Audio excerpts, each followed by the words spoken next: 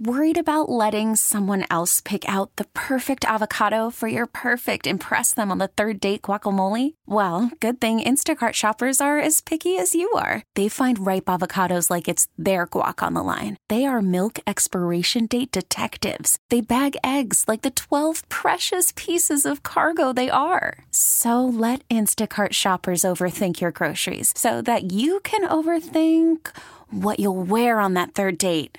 Download the Instacart app to get free delivery on your first 3 orders while supplies last. Minimum $10 per order. Additional terms apply.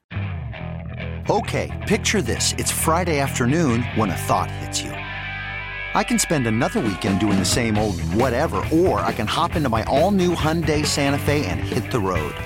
With available H-Track all-wheel drive and 3-row seating, my whole family can head deep into the wild. Conquer the weekend in the all-new Hyundai Santa Fe. Visit HyundaiUSA.com or call 562-314-4603 for more details.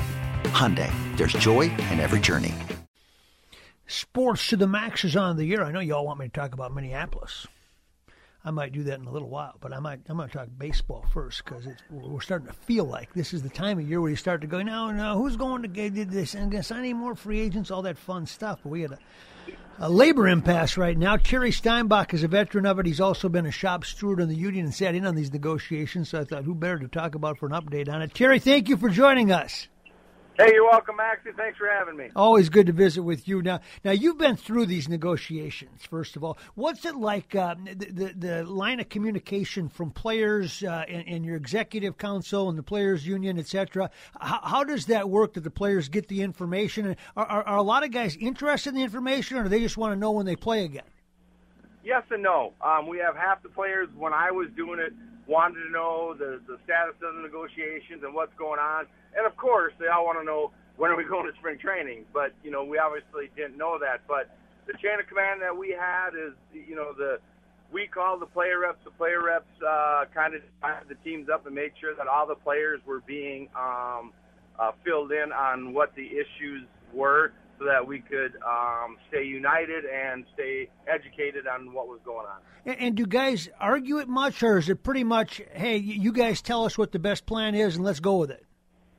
Yeah, what we like to do, and again, I can only speak for when I was there. Maybe things have changed now, but no, we wanted the players' input. I mean, a strike or a lockout doesn't happen overnight, so I'm sure that the union and player reps, they've probably been talking about this for a while. So there should be no surprise to the players that this happened, and I'm sure they've discussed different options, different alternatives, goals that they want to try to get from the owners. Now, do you spend a lot of time trying to figure out what the commissioner's personality makeup is and how hard a line he'll draw in the sand, or is it just more about, you get the information to the right people and they go in a room and negotiate it? Pretty much, and this is where I was frustrated, being a small-time guy from New Ulm, right? I'm sitting in New York City, and I'm going to our union leader at the time, Don Fear, and say, Don, well, let's call him up. Let's get this thing going. Yeah. And Don reassured me. He says, look, he said, people have dropped down deadline dates.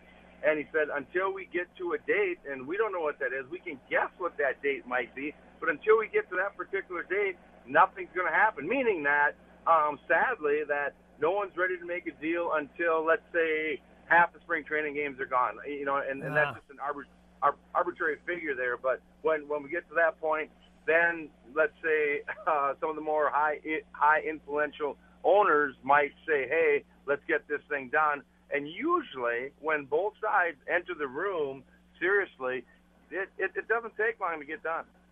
Terry Steinbach is our guest, and, of course, there's an labor impasse in baseball. That means that, Terry, there's going to be a whole lot of free agents that are still free agents sitting out there.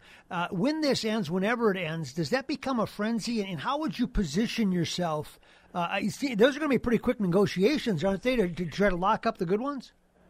That's a great question. And I just think about when we went through it one time, Reinsdorf for the White Sox was saying, hey, we can't do any big-time deals. The minute that it was signed, I think they signed Albert Bell to like a 4-year deal. And everybody was like, well, what the heck? I thought we weren't doing big-time deals. So, yeah, 100% I think organizations want to win. I mean, bottom line, they want to get the players, they want to win, they want to get to that World Series. And so, yeah, when this is finally over, when they finally say, okay, look out, because I think, you know, the powerhouse teams that have money, that have money to spend, they're going to go after these guys, and they're going to go after them hard to try to, you know, build win in 2022 with. You know, Terry, obviously the Twins are going to need pitching. You lose Barrios, you lose Mahida to injury for the year. There's probably your top two, and here we go. You know, I mean, they got the Ryan kid that showed a little bit overall. It was, you know, hit and miss. If you're them, I mean, I don't want to say that you got to break the vault here, but you got to get some legitimate starters in there right away, don't you?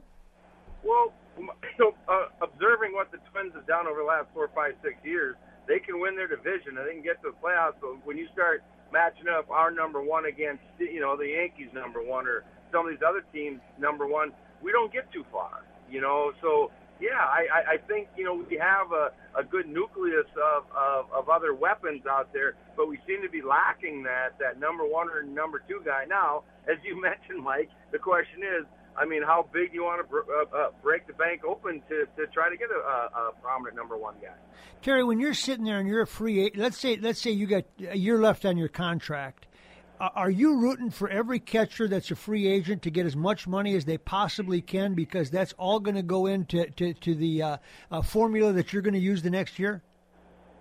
It does to a degree, Maxie. And again, when our era, they tried to lump you guys in with people of the same service time.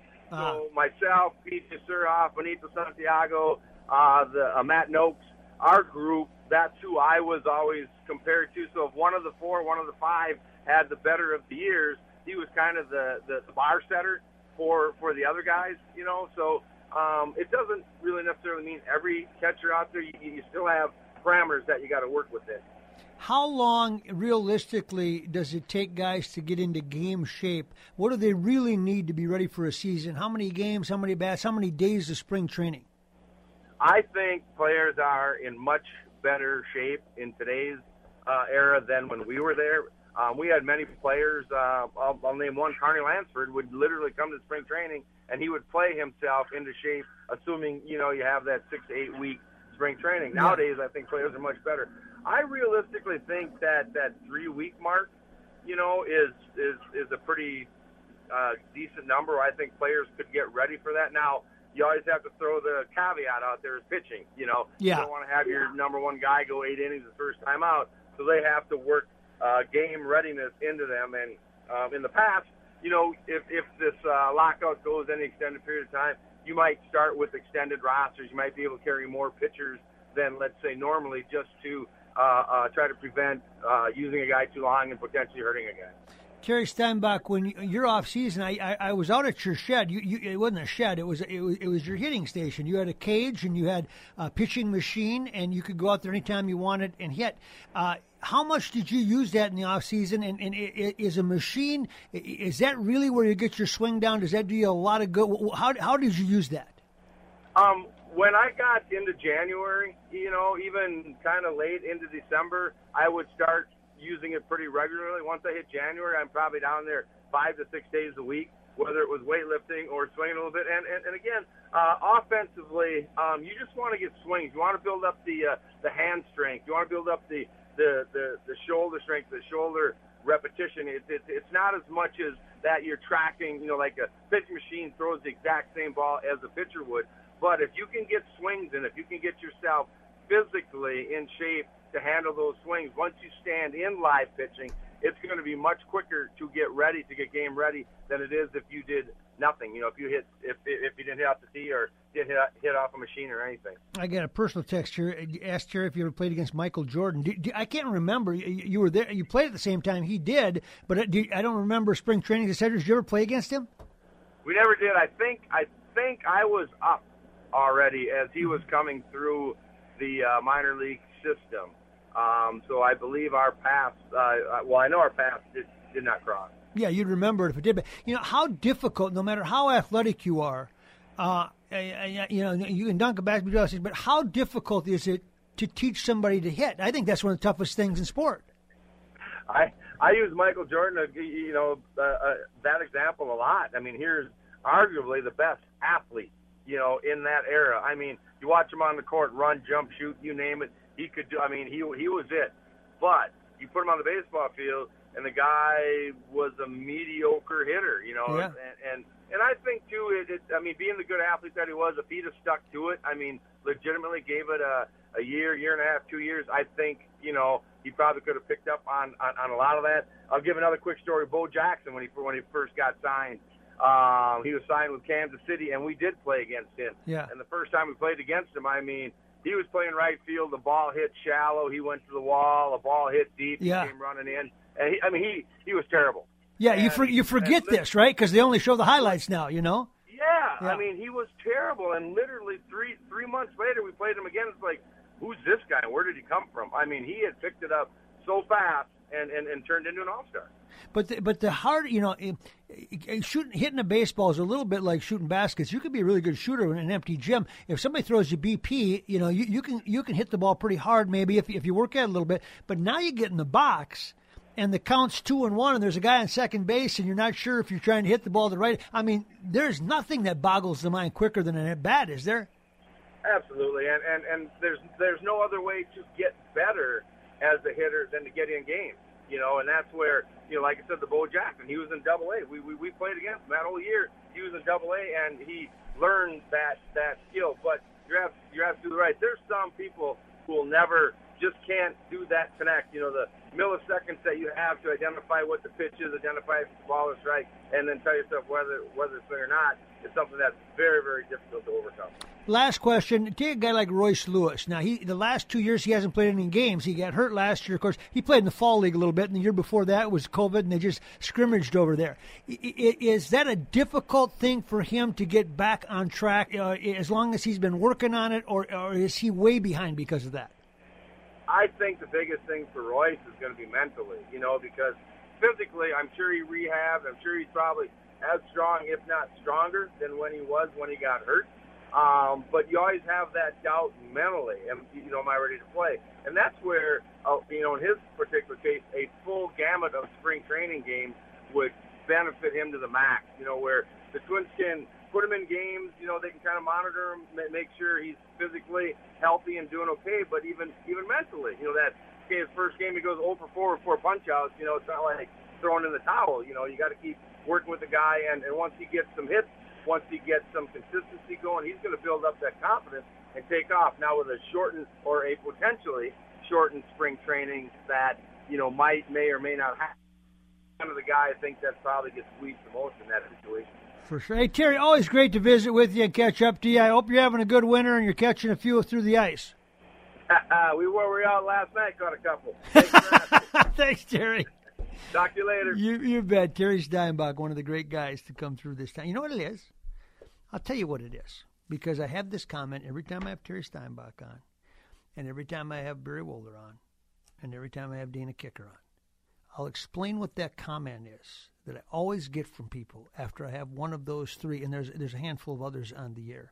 It's the same comment that I get from people every time. I'll tell you what that is when we come back. Welcome back. Taking you up to the Timberwolves. 8:30 pregame, 9 o'clock tip-off against the Sacramento Kings, back-to-back. Blake Hoffarber will join us tonight. Mark Hansen, head coach of Gustavus.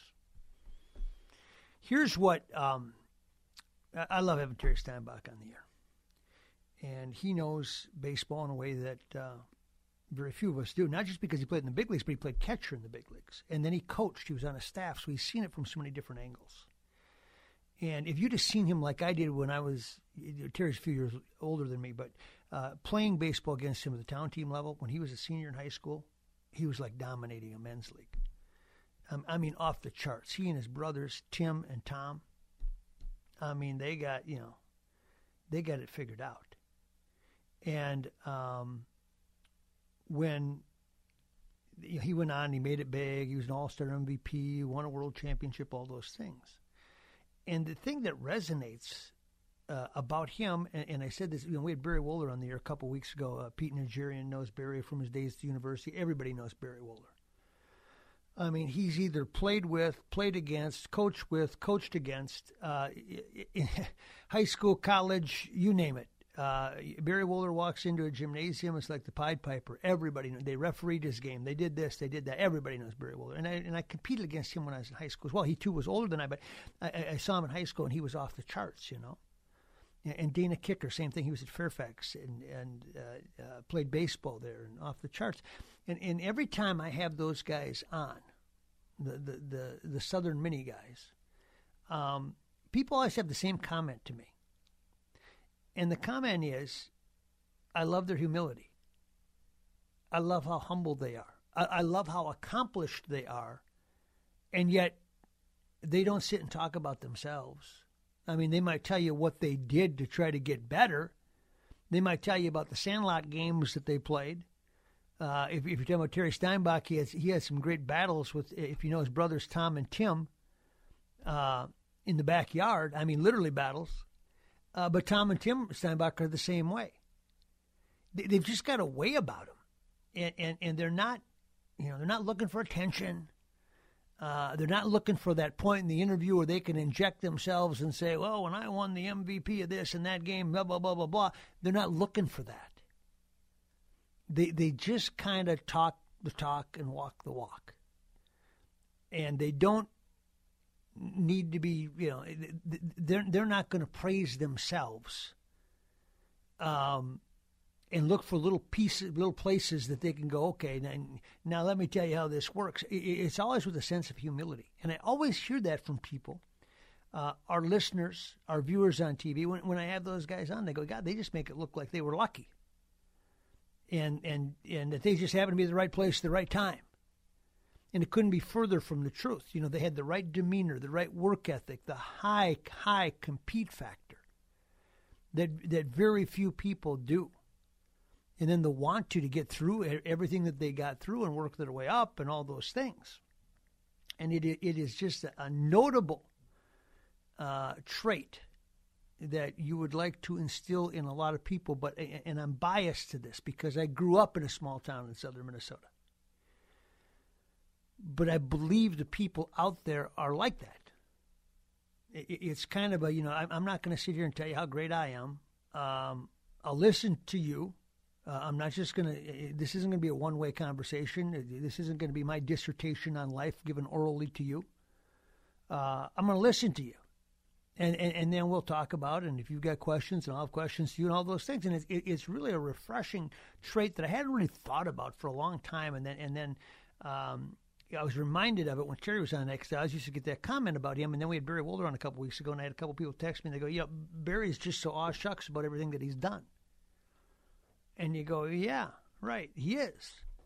And he doesn't, it's not that he's not aware of what he's done. It's that he doesn't have to tell you about his accomplishments. He doesn't have to tell you about it. He did what he did. He tries his hardest, and, there you go. And it worked out pretty well for him.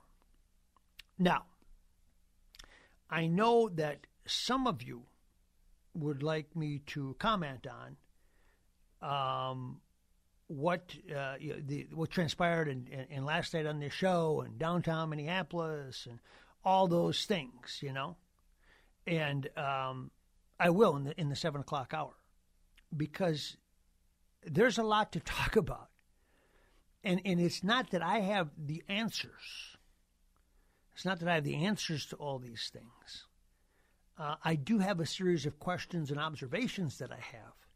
And generally speaking, what I do when I have those questions or those observations or those things that I don't quite understand is I take it to the street and I ask the people that know more about it than I do. It's kind of like having Terry Steinbach on, because he can tell me why Michael Jordan couldn't hit a fastball or a curveball. I know a little bit about it, but let's not fool yourself. He knows a lot more about it than I do. And it would be disrespectful of me to talk about it like I understand it at a level when I can get Terry Steinbach on to tell you what it was like, for what Michael Jordan probably went through trying to hit a baseball. And the same is true for what I see in downtown Minneapolis. I'm not an expert on it. I have questions about it. I have concerns about it. I have a lot of access to people because I leave the buildings frequently. And while I don't live in Minneapolis, I have spent 36 years driving to downtown Minneapolis as of February 1st, starting as an intern at WCCO TV. Coming to 11th and Nicollet for 36 years when it was Midwest Sports Channel and then over on 2nd and 7th. I'll bring you some of that next on WCCO. This episode is brought to you by Progressive Insurance. Whether you love true crime or comedy, celebrity interviews or news, you call the shots on what's in your podcast queue. And guess what? Now you can call them on your auto insurance too with the Name Your Price tool from Progressive. It works just the way it sounds. You tell Progressive how much you want to pay for car insurance, and they'll show you coverage options that fit your budget. Get your quote today at Progressive.com to join the over 28 million drivers who trust Progressive. Progressive Casualty Insurance Company and Affiliates. Price and coverage match limited by state law. Okay, picture this. It's Friday afternoon when a thought hits you. I can waste another weekend doing the same old whatever, or I can conquer it. I can hop into my all-new Hyundai Santa Fe and hit the road. Any road. The steeper, the better. Because my all-new Santa Fe is available with H-Track all-wheel drive, so I can hit the trail without a worry in the world. Heck, with 3 rows and best-in-class rear cargo space, I can pack the whole family in with all our gear. We've got available dual wireless charging for our phones, so we'll never lose touch with civilization, and we won't lose touch with the primordial power of Mother Earth. So which is it?